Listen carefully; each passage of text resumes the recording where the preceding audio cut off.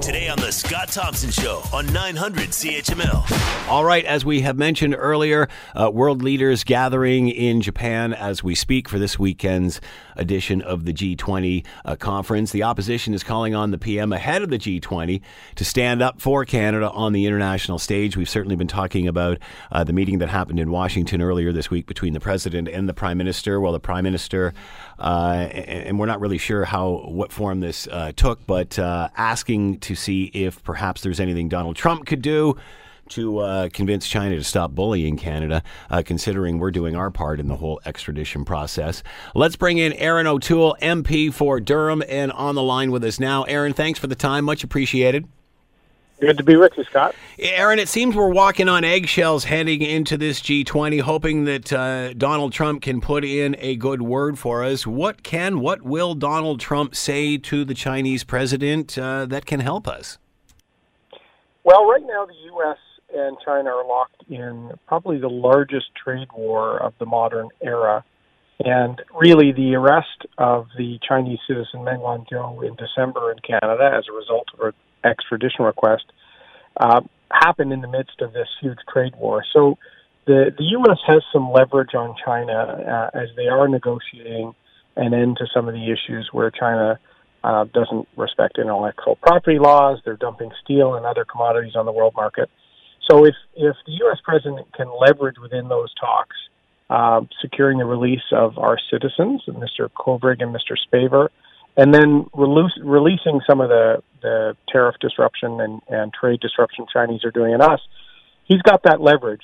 The last 6 months, Justin Trudeau has mishandled the China dispute, and now it was revealed a month ago he and the foreign minister can't even get their calls returned.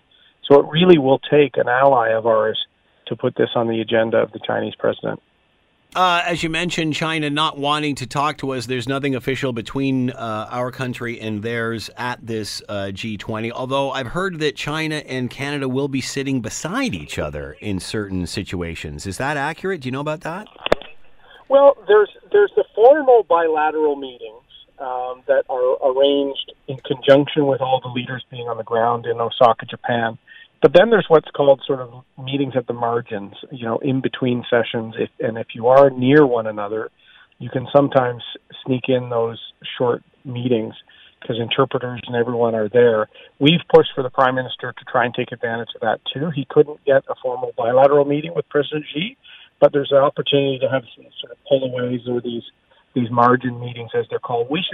The Prime Minister should really turn around this declining situation any way he can, using our allies because he can't get the meetings, and trying to get a few minutes with the Chinese president. It's sad right now. Canada has disputes with many of the leaders at the G20. With India, we remember the Prime Minister's trip there. They've imposed tariffs. So right now, Canada's reputation on the world stage is diminished, and it's largely due to Mr. Trudeau. It almost seems as if these two superpowers aren't even aware that Canada is here and, oh, by the way, we're involved in this and being penalized for, obviously fulfilling our part in an international extradition treaty. It almost seemed as if the president was saying the other day, oh, you can't get a meeting with them? Like, I'll help you out. Is that politics or is that accurate? Is there anything the Prime Minister could have been doing more up to this point? Or, as many have said, are our hands tied because we are sort of, a mouse between two elephants? Our hands are tied now, Scott, but they weren't at the beginning. 6 months ago, when this dispute happened in December of last year, Andrew Scheer and our party asked the Prime Minister to personally intervene quickly. They balked at that notion, but we knew that the arrest of Meng Wanzhou, the daughter of the founder of the most important company in China, she's like royalty. And the Prime Minister was briefed about the arrest ahead of time because it was going to cause disruption.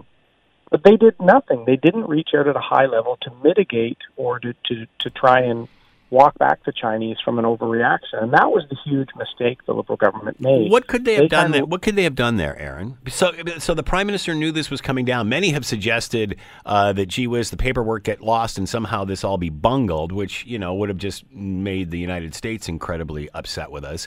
But at the end of the day, what can he do? What could he have done at that point?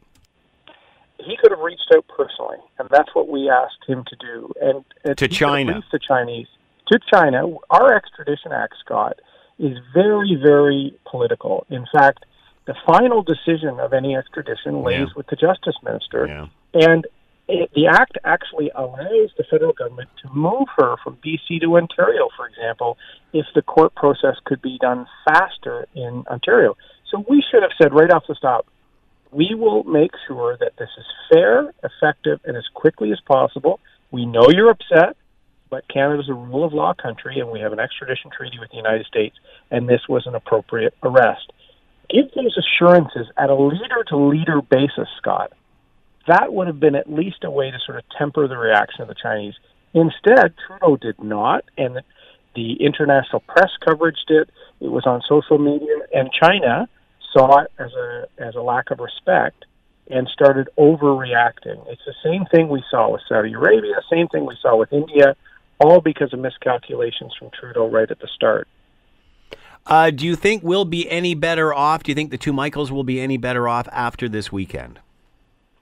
I would hope so.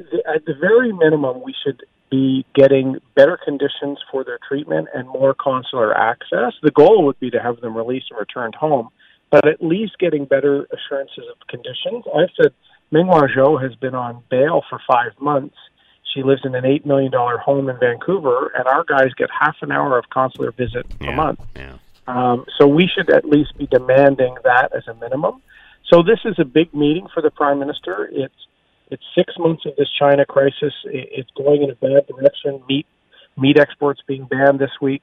We need to turn around this runaway train. Erin O'Toole has been with us, Conservative MP for Durham.